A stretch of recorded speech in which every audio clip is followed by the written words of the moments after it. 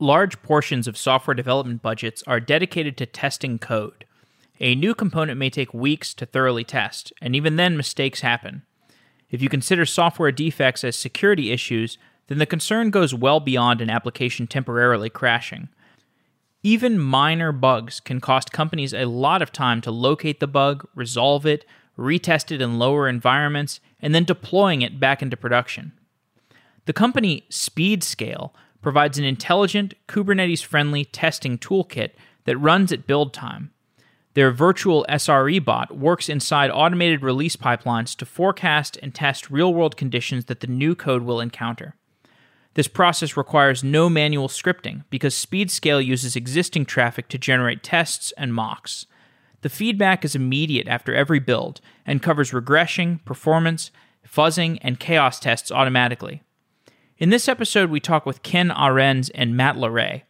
Ken is a founder and the CEO at SpeedScale. Previously, Ken worked at New Relic as a senior director, solutions architects.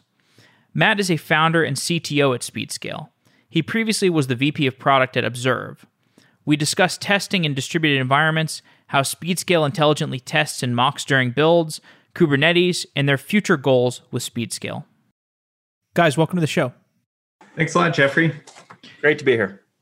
So you work on SpeedScale, and we'll get into what SpeedScale is, but I think of it as fitting into a lineage of products that are kind of like load testing or just automated testing systems that you can use on your application to give an idea of how it's going to perform in the real world in a way that perhaps things like unit testing wouldn't accomplish. So I guess I'd like to start off by maybe putting what you're building in historical context, how it compares to systems like load testing. Yeah, sure. I'll take this one. I think that this is a very common piece of feedback that we get. This looks like a load testing tool. I personally worked in the testing space previously for a company called ITKO, and we did some functional testing and load testing. And there is certainly some overlap because when you're doing traffic replay, you're trying to put load on a system and understand its performance. So from that standpoint, there's absolutely some similarity. There's hundreds of tools in this space. It's been dominated the last several years with open source. But of course, we also believe that there's reasons why those types of tools and systems don't work. And that's part of why we've created SpeedScale. So you do think the analogy holds some truth? Well, of course, it holds some truth. There's a bunch of overlaps with load and performance testing. We're really focused, I think, on gaps and things that you can't get if you want to sit down and try to load up your system. And increasingly in these kind of large deployment environments, you can't take a simple novel tool and say, hey, load me up, hit me up with the exact same call 100 times, and now I know the scalability of my system. That's not going to work. So let's talk a little bit about things in a modern context. So obviously everything's on the cloud. We've got systems like Kubernetes, or you could use GKE or EKS. The programming primitives, the release primitives are in large part different than they were 5 years ago. I think it's a little bit of a generational change from EC2 instances or obviously on-prem deployments. And obviously, whenever you have a generational turnover in infrastructure, you have a generational change in the tools, like the load testing tools of last year's infrastructure don't make as much sense as this year's infrastructure. Are there some paradigmatic changes in the world of infrastructure that are tailwinds for SpeedScale? Yeah, so one of the biggest ones, which you've already touched on, is containerization and specifically Kubernetes.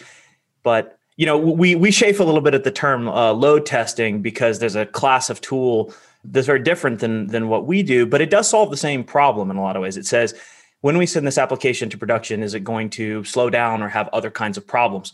So Yeah, I'd say that one of the things that we were super excited about in starting SpeedScale was the shift to Kubernetes. I think there was a recent report from Andreessen that said that 80% of enterprises, is that right, Ken? 80% of enterprises are utilizing Kubernetes in some way. And one of the things that really helps with what we do at SpeedScale is that it's really two things. One is it increases the iteration speed. So there's more deployments going out constantly and smaller units of work are fitting into each one of them. That's actually super helpful for our approach. And then the second one is that there's more communication going on between services, because what happens when you go to Kubernetes is you shrink all the units of work, right? And so you can scale horizontally. So you end up with microservices or whatever, however you approach that, right? You end up with containerization. So what happens is a lot of times the problem in the monolith world was a lot of times inside of the monolith, right? So you valued this sort of deep visibility into getting like stack traces and looking all the way down. And what we've seen with Kubernetes and containerization is now a lot of the problems that arise in production systems are actually in the spaces between components, the communication between components, which is why we're pretty excited about applying this concept of traffic replay between the containers to understand their load performance in production. So Kubernetes, that's not really possible without containerization. So we're definitely riding that wave. So if I understood correctly, you're saying that understanding the communication path and the communication performance in two containers talking to one another is something that you're focused on. Yeah, that's one of the things we're focused on. Yeah, so, and again, we'll probably get into talking about SpeedScale in specific, what it does more as we go along. But, one of the first things that we struggle as engineers with, right, is understanding how our processes communicate with other processes. So that's the first thing that SpeedScale, tackles. We're not a monitoring tool for production. That's not, we're not like any of the major monitoring vendors or any of that. But what we do is we show detailed down to the payload information of the API calls going between two containers. And what that allows us to do, like first off, right, is just illuminate what that container is doing, both who it's calling to, as well as what calls are coming into it. And so that's kind of the basis for everything else that we do. And Kubernetes makes that a lot easier to do. Okay, so I guess we can just dive into SpeedScale. Tell me what problem you're solving in a little bit more detail and what the insertion point is for a typical application. Yeah, so the problem that we're working on is despite huge advantages in modern technologies and cloud and the pace that everyone wants to release things, we still commonly have a lot of incidents that make their way to production. It's too hard to understand how this code's going to behave when you have lots and lots of services, lots of different teams, and everyone is trying to throw their changes into the pot. So what we do at SpeedScale is we'll let you separate the pieces out. If you're a team that's only working on the ordering system and you don't own the customer backend and you don't own the third-party APIs, we actually let you separate yourselves from those and understand your own performance profile. We produce what you would think of as SLO kind of metrics, very simple metrics: latency, throughput, error rate, kind of the infrastructure, how much infrastructure is needed to run it. And we give you that data in pre-prod before you release it to production, where if you've made a mistake, it's hard to fix. So give me an example of a issue that SpeedScale would help to capture and prevent. So let's say we're updating that order system. It's maybe we're unlucky. It's written in Java, and we just go, hey, we want to update one of these Java dependencies. We go into our Maven setting and say, grab the next version, but that has some synchronized code in it that we're calling that's going to cause a performance degradation. We haven't made any other change. Typically, this goes through, hey, we do a peer review. This is a real simple change. Let's approve it. Build the container. All your unit tests and things have passed. And when you push it to production, you'll find out a little bit later that suddenly the system has started running more slowly. And people have to try to figure out what's changed. No code change, blah, blah, blah. With SpeedScale, we will literally create that event that you get in production, tons of load, whatever is your throughput goal, we will push that in pre-production. You didn't have to write a test case. You didn't have to sit down and try to think of all the ways the API is called. We know all the ways the API is called because we built this out of a traffic capture, out of the real traffic that was used in the system. And we prevent that degradation of service or incident or outage from really happening and affecting customers. Just kind of extending on that a little bit, that's because we're doing that traffic replay, Jeff, to answer your question kind of specifically, we can ramp up and down load by using clever tricks. Like if we only saw 100 users in the production system, we can make that 1,000, right? And so we can start to uncover problems like concurrency or, race conditions or hardware, inappropriately sized clusters or nodes. We can go and find resource leaks, et cetera, et cetera. And we can do that without the pain of hitting like file new test, right? Like without the developer actually having to think about what test cases do I want? What do I want my null testing to be? What do I want all these other, I don't have to design these tests. And so that's the kind of issues we find just by replay, right? With automation. So tell me a little bit more about what happens on the SpeedScale side, like when a test is being executed. So what happens like in the pre-release process on your side when you're on your infrastructure, like what's being stood up and what's actually happening on your side? Yeah, so this part's actually pretty clever. We have in a Kubernetes environment, we have a Kubernetes operator, and we register to listen for deployments. So you're deploying the next version of Order API, and you put an annotation on there that has a SpeedScale instruction. It says, run this scenario. It's a named scenario. And like Matt mentioned, where maybe you want to do the 10 times the amount of traffic that was recorded. So that's like a configuration. You add those two pieces of data in your annotation.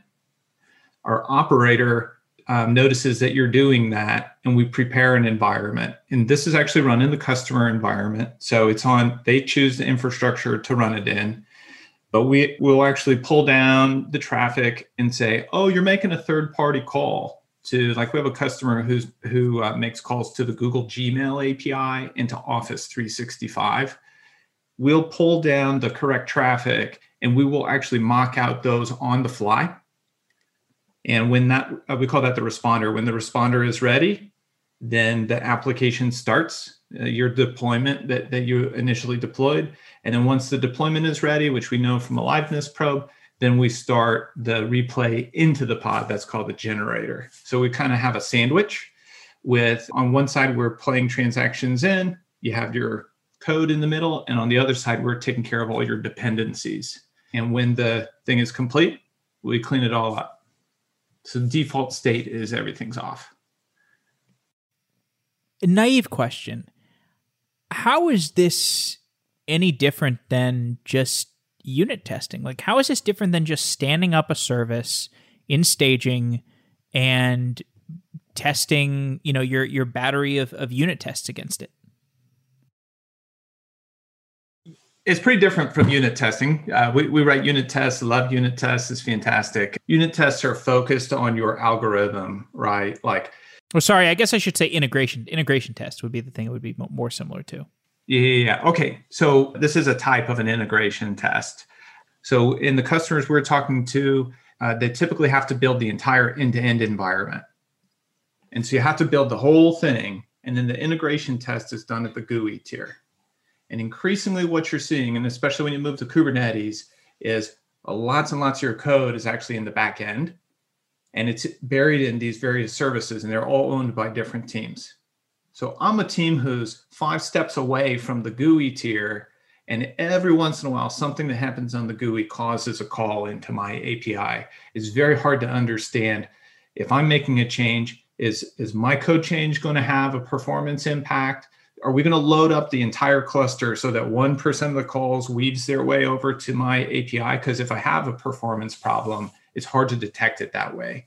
So instead, what we're doing is we're disintegrating the problem down into small chunks. Each service gets full treatment instead of building the entire thing and trying to test it as one giant unit. That's not how they're developing the software. They're developing it as these separate components. Each component gets its own full test harness. Does SpeedScale eliminate the need for other forms of integration testing? So SpeedScale eliminates a certain percentage of integration testing, right? So one of the problems of integration tests, as Ken said, is that it is rare, or it's very difficult to have a correct copy of production data, right? And then every time you run through your test battery, you are going to have to reset the databases, right, and get them back to their initial state. You're going to have to run up your Gmail bill. Let's say you're sending emails, right? You're actually going to have to set some sort of test with the Gmail API or Office 365 API, et cetera. So for many types of integration tests, the SpeedScale sort of playback of responses we've already seen and that sandwich, as Ken talked about, is actually good enough. Now, it's disingenuous to say that it replaces all integration tests, because there's still some things that you can't do other than getting the entire system together. They're like, if you've made significant API contract changes or whole re-architectures or big shifts, obviously you still need to do integration tests. What we're really trying to do in some ways is make it so you don't have to run that integration test very often, and you can think of this sort of system or container to container test happening almost as part of the CI system. You could theoretically do it on every PR if you wanted to, or every merge request or whatever. So SpeedScale can sort of run in the background and give you, 60, 70% of an integration test. But there's still room for an integration test in the world. Ken, I don't know if you'd add anything to that, but. Yeah, I would add to it that there's a big use case around the responders. This is a key enabling technology that enables all different types of testing, actually, including things like chaos testing, where you say, what if I make a call to this third party, but the third party has a problem? What if I'm making a call to a payment API and it fails? How does my system respond? So we can actually force those failure modes and error conditions to happen as well. So in a way, we're also expanding the test capabilities and the types of things that you're going to run into. Another reason why I think it's a little bit of an alternative to that integration testing is the real world is messy. The real world of production has gross things happening. It has a robot that's crawling you. That it has. We have a customer whose Prometheus is always hitting the wrong endpoint with the wrong configuration, and it causes an error. That is a normal condition that exists in production, and you should replicate it. And a developer would never sit down and make a weird test like that. But when we record the traffic, we'll play it back that way. And if that error happens to cause a problem with your code, you'd be happy that you found it in pre-prod and not after the release. So you mentioned chaos testing. How does this kind of integration testing compare to chaos testing? So actually, chaos testing at the application layer is part of what we do well. So this is not the same thing as like the early Netflix stuff where it would just shut down a server. What we do instead is we do chaos at the transaction level. So for example, let's say that I'm testing a service, and that service is making a call to a backend database. What we have the ability to do at SpeedScale is randomly force one transaction out of 10 to slow down, or all transactions to slow down, or give a bad response once in a blue moon, right? Like a rogue transaction. All the things that happen in production, but are very, very hard to simulate. So that's actually a chaos feature that we have. So in one sense, it's different than infrastructure chaos in that, you're not just playing whack-a-mole with servers and things like that, but it's something that at least I'm not aware of. You'd have to write it yourself, but it's sort of built into our product where you can go and say, what's going to happen if I start, throwing 404s where I used to get 200s, right? How resilient is my system at the application transaction level?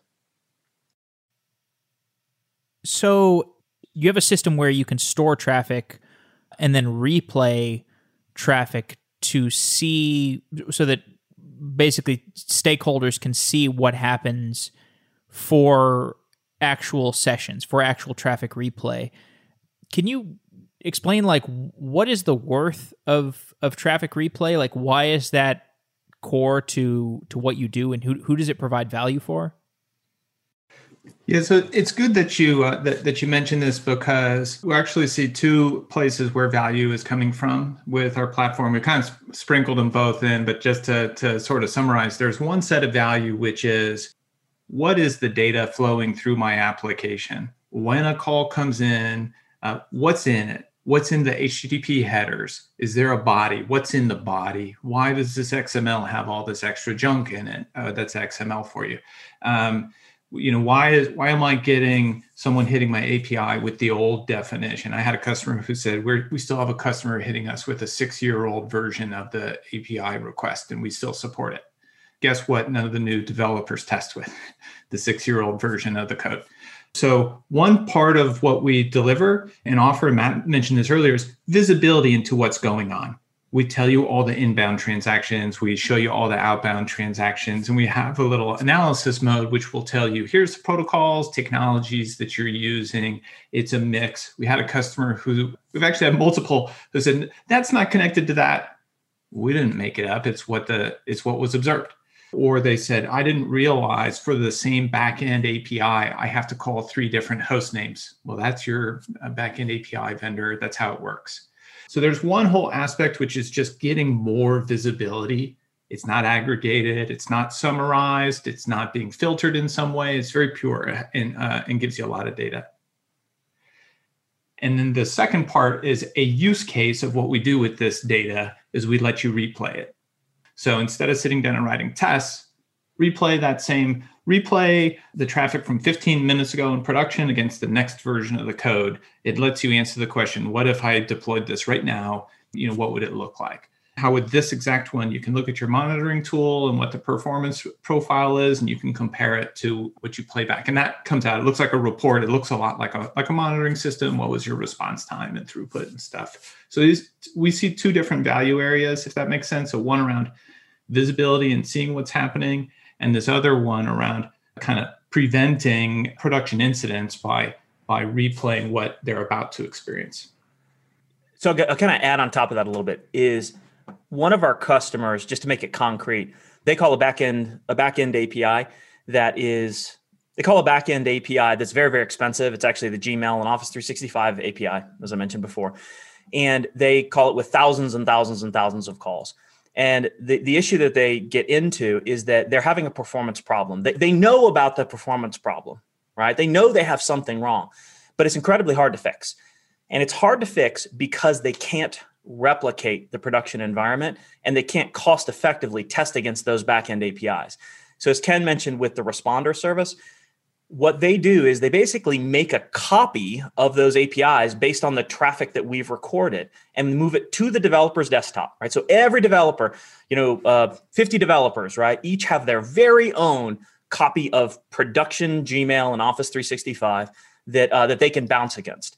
And so it allows them to very rapidly test the fixes to their code. So they go and they say, okay, I want to speed things up. Let me try this. Okay, now run it against those backend services. And it doesn't incur any costs because it's the Responder is like a container that they can run themselves, right? And it's all the real data. It responds just like the production system does.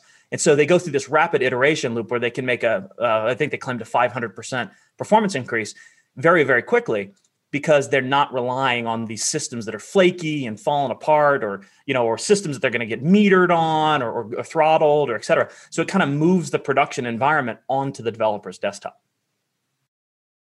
I guess I lost the lead a little bit there. So if let's say I'm a service owner in an organization and I've got other dependencies that I'm hitting with my service, and those downstream dependencies might be like an external API, like the Gmail API. Instead of having to hit the actual Gmail API, you're giving me a mocked container that replicates what the Gmail API would be doing? You got it. And more specifically, it's the exact calls. It's aware of the exact transactions and payloads that the system in production sent to Gmail. So it's not like a Rube Goldberg machine where you send it a request and we have some code that runs, a mock that we made up, all these other things. it's actually going to play back what we recorded. So if you say, if your production system says, I sent an email to my, to my user number one, and then I got a response back that said, yes, we got that. And then another email came in. All of that is going to be replicated in that container that the developer has access to. I think that this is the key. Hitting the Gmail API one time is no problem, right? The issue is the data that's in it. So specifically what we did is we actually went and recorded like 3 different email addresses the testing team had set up. They each had thousands of emails, calendar items all over their calendars and tasks, all these kind of features you use in Gmail. Then we flipped a switch and said, you can send any email address you want and we'll respond with one of those 3. And this enabled them to do a 10,000 email address, which would have taken them weeks to generate all that fake test data. There's also no teardown, no reset or anything. It's just running in this little Docker container for them. So it's not just that I can call the API and get a response, but that it has the correct response. It has a realistic response. When we did Office 365, you create all these folders. The test account had like 300 folders in it, and each of them had emails in them. So we didn't guess it or try to supply data. It was real data from the real live system. So is it basically the goal is ensuring that my AI communication between the service that I own and the downstream service that I'm calling, is it ensuring that the compatibility doesn't break? So if you go back to Matt's use case, there's a couple of things. One is you definitely don't want your compatibility to break, but the second one is you want to iterate fast, and you want to try this, try that, run experiments, do whatever. And if you think of the sort of pain of merging to master, getting a build, getting it deployed into a staging environment, running an integration test, and all this stuff, and when that takes hours and days, you're not going to run a lot of experiments. When I can run it locally on my own machine or in my own cluster, I'm going to run a lot of experiments. And this is why they got this huge cycle time improvement. And actually, that customer in particular was doing a major refactor of their code. They were taking a big monolith app. They were breaking it into microservices. It was moving from EC2 instances into Kubernetes clusters. And this whole thing around the dependencies was a non-issue. They didn't have to worry about how they called all these other systems. And it enabled them to rapidly speed up their own application development. So it's not all a testing thing, if it makes sense. Like there's this developer efficiency that I get, that I don't have to go and talk to everybody and set up all these things or engage another testing team or something like that. I can be really productive with knowing I'm in my box, and I can do everything with my code, and all the stuff outside of my responsibility is already taken care of me by SpeedScale. Let's talk a little bit about the engineering behind how that actually works. So you've got the traffic that I've generated from my service. That traffic is stored.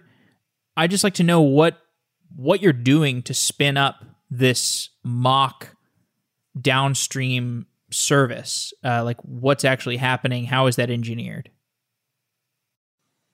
So as you said, the first step for SpeedScale is we have to get what we call a traffic snapshot. Okay. So that's the recording of the inbound transactions and the outbound calls. So usually that's based on time frame, but it can be filtered by other things, right? Other criteria. So now we have this snapshot, like it's like 2 scissors, snipping a piece of ribbon, right? So we take that snapshot and we put it through an analyzer process. Because one of the things that you figure out pretty quickly, if you've ever tried to solve this problem on your own, if you've ever tried to create sophisticated mocks or sophisticated load generation like automation, is that one of the things you figure out is that there's a lot of parameterization and tokenization that needs to take place in the data in order to make it seem realistic. So sort of the easy example would be dates, right? If you've ever written an application that has JWTs or JOTs, right? JWTs are used for authentication and they are signed within a particular time frame. So let's say that time frame is 10 minutes, right? So if you start playing all that traffic back, it's not going to work, right? And there's 100 different variations of this problem dates and authentication and usernames and all kinds of different things that have to be automated and changed. So when we take that traffic snapshot, we put it through this analyzer process, and we parameterize everything, and we prepare it to be played back. All right. So from there, it's like we take a pair of scissors and we cut it down the middle. And on one side, on the left side, is all the data that we're going to send to the service. So like, as you said in the beginning of this conversation, that's what we make the load test out of. Okay. So that goes into, we kept everything nice and simple, as we basically put it into a file, right? And the file gets loaded onto our generator container. And the generators, like 100 generators that have been written throughout history, that's not the special sauce. But the generator is sort of a tokenized aware load generator, and it's ready to play the file back. And it's pretty straightforward. It's JSON, it's readable and editable by the developer. Obviously this is a tool for engineers, so everything's kind of changeable as you go along. So that's the left half, right? As we cut it down the middle, the snapshot. So that's the left half. We do the load generation. Now the right half, when we cut the traffic in half, is all the traffic that we saw coming out of the system. So that is the calls going out to the Gmail, API, or the Office API, or integration buses, or whatever it is, right? The databases, et cetera. And that gets downloaded in a file, goes through the same sort of parameterization process, and then it gets loaded onto our responder container. So those are the two main components, our responder and generator component, that are loaded with this snapshot of data. Now, once you're ready to play it back, there's kind of two modes right now that we see. Mode number one is you have access to a Kubernetes cluster, and you want to go and run a new piece of code. So you go, and as Ken said earlier, right, you take your YAML, let's say it's a YAML file or a Helm chart or whatever it may be, and you put an annotation that says, when I deploy this, right, I want SpeedScale to take over. And so what we do is, when we see that annotation in the YAML, we basically grab control of that deployment, and we halt it for a second, right? Just a second. But we halt it and we say, okay, they want SpeedScale to make this, we need to make this service think that it is running in a production environment. So what we do is, inside of Kubernetes, we're kind of Kubernetes. We've gotten to be, kind of. I don't think anybody's an expert on Kubernetes, but we've certainly learned a lot about it over the last year and a half. But we go into that service and that deployment. We're kind of holding it in stasis, and we make changes to the network, and the configuration of it, so that we can transparently make it think it's running in production. So that means we wire it to our generator on one side, so it thinks that real clients are sending things to it. Then we wire it to our responder, so that it thinks when it calls out to, the Gmail API, for instance, right, that it's instead going to our responder, but it's not aware of that. And so there's a bunch of network foo, that we do there, and also, modifications and other things, but it's all transparent, right? It's all automated, and then okay, so once we've got those things spun up, our generator responder, we've rewired everything, then we let the deployment go, and it acts like a normal Kubernetes deployment. And so when it goes out, then it runs through its tests, and we can run whatever scenarios we're looking to run against it. So that's mode number one for deployment. So mode number two, which we've also talked about, is more of a piecemeal approach, where a developer might use something like Docker Compose to test it on their desktop. And this is, so what that looks like for us, as we said, some of our customers do this. This is more like a developer efficiency thing. So I spend a lot of time in Go, and I'm always trying new experiments and new iterations usually to fix things that are broken. But and I need like a mocked backend service that I can run against and see, make it feel like it's real. So in that mode, we go and we take that responder, which has all of the data that we cut out of the snapshot, and then I can run it inside of my Docker environment, and I can use my service, can replay it directly against it. It makes me curious about what are some of the key engineering problems that you've had to solve in actually making that a reality. What Matt talked about, the tokenization problem, that's a major class of challenge. And like he said, you can't just take traffic and replay. So that is one whole class of. It looks kind of like an ETL process where we're going through and figuring out, oh, this has to be transformed, this has to be transformed, and so on. That's one of the big challenges. Another is actually how we're doing the capture itself. Most of the interesting services that people use are secure and have security. So we have to deal with that security, typically at the network layer. So, things like dealing with the TLS certificates, getting things configured as a transparent way to collect the data. That's a pretty big, set of challenges that we worked on. And I think Matt's also kind of oversimplifying. There's a big scale to this. We're taking advantage of kind of cloud data warehouse type of solutions around how data is stored and run through our analyzer engine so that we can kick out these files. The file at the end looks real simple, but the process to get it is actually quite involved. So not to mention, we want to be keeping a Kubernetes microservice environment ourselves. So we're real familiar with the challenges customers have.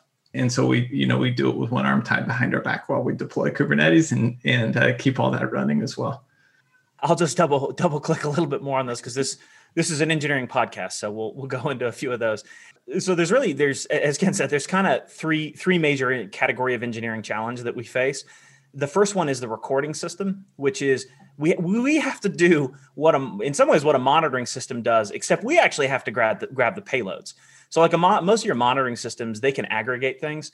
They can like roll things up into like a metric that reports once a minute or whatever it may be. We have to go and actually look at the payload. So there's a lot of complexity around things like caching or filtering or deduplication and a lot of other things, right? Because you can't just do like straight deduplication. You actually have to understand that certain parts will change and certain parts will don't. Then you have to move hundreds of gigabytes of data around, right? And you have to do it fast without impacting the production system. There's a lot of our engineering effort goes into that problem actually. Then, as Ken said, there's a storage issue, which, fortunately, a lot of what's going on in the cloud right now, we're kind of piggybacking on what a lot of the cloud data warehouses are doing. In fact, one of the big things we get from engineers is they say, especially when they start at SpeedScale, they say, this seems impossible. It seems impossible to record this amount of data. And then we'll say, well, actually, look at all the advancements that have been made for other things like, whatever, right? Analytics tools and other things. And then it's made a lot of this stuff really possible where it wasn't before. And then the other category of problem, honestly, is just that Kubernetes is a fantastic system, right? It's a fantastic platform. There's a reason so many people are going to it, but it also is something that changes a great deal. So as you can imagine, we're integrated into the Kubernetes. We're integrated pretty tightly into Kubernetes, much like Istio would be, like some of the service meshes. So getting along with service meshes and writing the operator and other things that make it work, that's just a massive, it's like the Batman decoder ring. Just we're constantly finding new combinations and making sure everything's good. Now, the good thing is that there's an 80-20 rule to that where we hit a lot of the issues and then they don't really repeat, right? That we find those, but there's always some work to be done there. So that's why we're hiring. But anyway, there's no shortage of engineering challenges. So. Okay, now I'm pretty curious about the data side of things. So you mentioned you're using cloud data warehouses, and that's to store the traffic data. Is that right? So there's several different kinds of data that we record, like every other system, right? But the raw data, the traffic data, yeah, that's what we're using. Yeah, that's one piece of it. And are you using the cloud data warehouses as like transactional data? Because it doesn't sound like you're using them like analytical databases. You're not aggregating them or anything. You're actually using the traffic data that's stored in the data warehouse. Yeah. So without getting too much into the secret sauce, I guess, in some ways, or what's going on the cloud side, because it's constantly evolving. But what we try to do is create the fastest pipeline from the network to disk, at least initially. And that's a lot of our engineering effort, is getting the fastest pipeline straight to disk. Then what we have as Ken mentioned earlier, we have kind of like an ETL pipeline that goes and transforms the data over certain stages. And it's like a large funnel, right? So we have custom processes written in Golang that will go and narrow the data down, right? And parameterize it until we can work on it in a traditional database format. So what you said, the question I think you asked is, can you apply the analytics database? Yes. But after we go through a few stages of the funnel, we'll run on, we'll go and use that to make a performance report or a chaos report, right? To show you, hey, here's all the chaotic things that we did, stuff like that. But that's sort of the end result. And that's where we really take advantage of the massive horsepower that a lot of these cloud systems provide.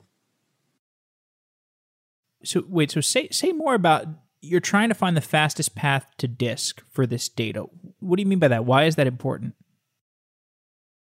So most of the environments or not most, but some of the environments we run into have very high transaction throughput, right? So if you install SpeedScale and our recorder, right, if you call our proxy service or whatever it may be, it installs like Istio, right? It's just like you put an operator on, pretty transparent, takes care of things for you, just add an annotation. Most of those systems have high data volume to start with, right? So if it's an order system, as Ken mentioned, that's one of people love putting us on their order system for some reason. If we put us on an order system, if it's a successful business, there are going to be gigs and gigs of data that are flowing through both sides of the application. So duplicating all of that could be extremely heavy, right?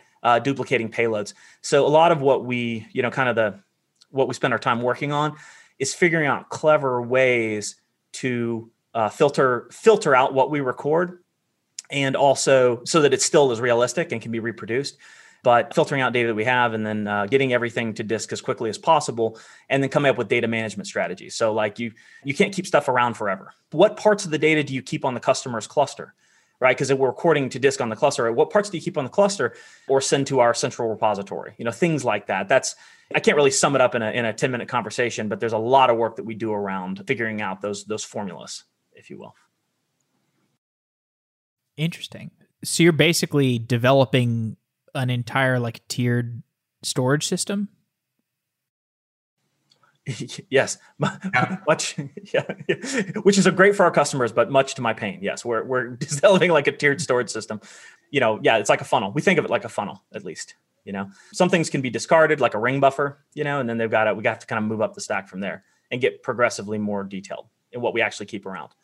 Otherwise, you don't want to go bankrupt. I hear that's bad for startups to go bankrupt. So we try not to do that. Just help me understand, so if you think about the tiered storage system and some of it is fast to access and expensive, some of it is slow to access and cheap, what do you need along those tiers? What kinds of data for your customers do you need to keep along those tiers? So what we store, and this is actually, we're still developing this. We are only a year and change old. So it's not like we have a sweet, a perfect answer for all of these things. But when we think about what we keep in the cluster, right, that is a full fidelity copy. It's the way to think about it, right? We're going to dump it, try to keep it as full fidelity as possible.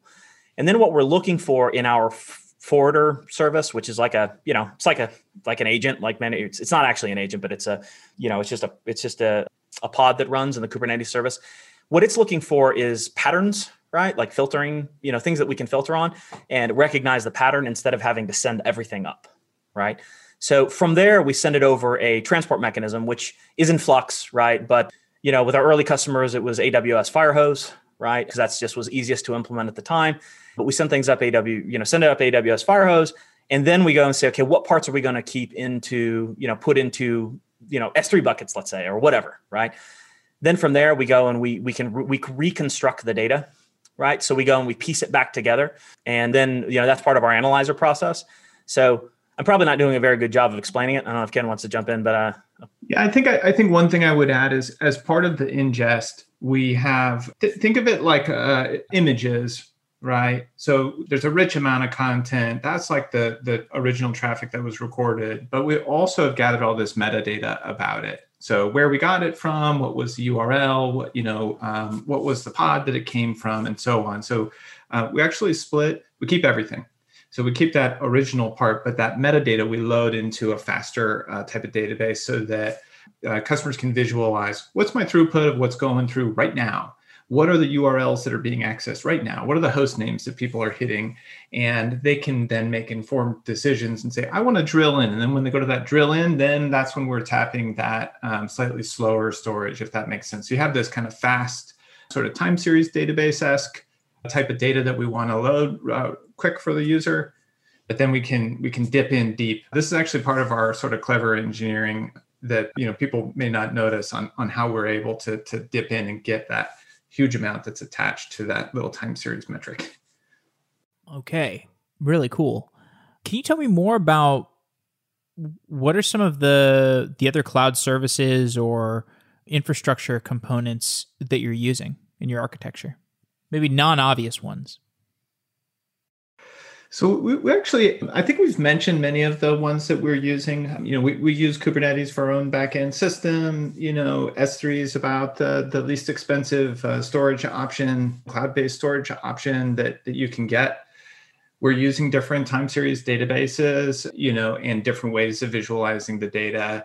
So we're actually running some experiments. We're using Elasticsearch, we're using Timescale DB, we're using InfluxDB. These are all ways to graph kind of the metadata. We've had to build a lot of our own tools for certain things. We were kind of on the flipping back to the customer side of things. We were hoping we could leverage some of the CNCF projects like Envoy and Istio. And Istio has a WebAssembly module that came out a couple of months ago. And for initially, we weren't able to get those to work the way we wanted because we wanted, kind of control freaks. We wanted a lot of control of how the data was captured and that kind of thing. But those are some we're exploring now. We might be able to switch our collection or supplement our collection and use other types of proxies that people are already using. And that list will become very long. So if you look, there's tons of things like ingress and API gateways. There's a whole class of those, again, in sort of CNCF. And we'll be able to tap those and say, okay, we just want to tap in and get a little stream of the traffic that's flowing through. You don't have to use our sidecar, right? So I don't know if that's part of what you're looking for, but in the Kubernetes ecosystem, this is part of the thrash and change and constant changing that you see is happening. And I saw 121 just drop last week, and we got to go through and figure out, do we have to change any of our manifests for it? But there's actually a lot in that Kubernetes ecosystem that I'd like to tap into over time. Great. Well, we've covered a lot about SpeedScale itself. I guess I'd like to close off by just zooming out and getting your perspectives on how infrastructure is changing and what kinds of changes you anticipate in the next 5 years or so. What do you think or do you think there's any dramatic effects that are going to change in the near term? So I know I just went, but I love this question because when we were starting SpeedScale and, the three co-founders, we were all talking about, different parts of the problem we could work on. I really wanted us to work in the Kubernetes ecosystem. And I could tell, it already was, 5 or 6 years old at that point, but its growth has been incredibly fast because people want to have more control over how their cloud native services work. They want to say, I want to run it in my own data center. I want to run it in Google's cloud. I want to run it in AWS. And you're seeing serverless is starting to go in a similar way. Instead of building a serverless that only runs in one cloud environment, potentially, if I can rehome it into one of these Kubernetes offerings or CNCF offerings, then I can run it anywhere I want.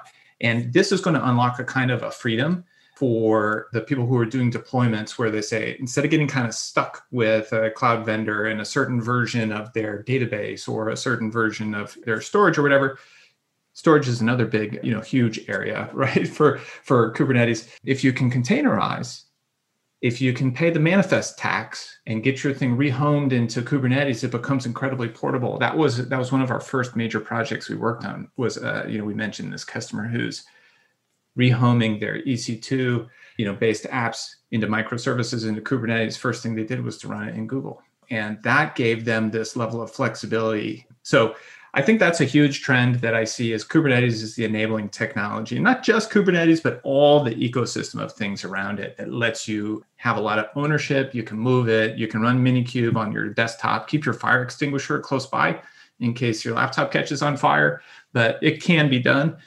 And I think that's awesome. And I love it. So anyway, I'll let Matt add his thoughts as well. I think my thoughts on this are an extension of yours, Ken, but they are. So I think that what's going on with the changes in data, like privacy, the way that people are looking at privacy is radically changing the enterprise the enterprise architecture space. So a few years ago, I don't think it was as big of a priority for your Fortune 2000 companies they were kind of okay with having some of their data sprinkled around. Our observation with the people we've talked to is that's shifting. There's a fear, a downright fear, right, of losing control of that data and it getting out in ways that you didn't expect. And I think as it kind of extends into what Ken said is that Kubernetes is really an enabler for customers to retain some of that control while still getting the benefits that SaaS gave you. SaaS sort of made everything run more efficiently. SaaS services are, they live and die based upon the efficiency of the infrastructure in some ways. And Kubernetes is a way for a lot of these enterprises to still retain some of that, cede some control, but really, retain that data privacy that they must have now.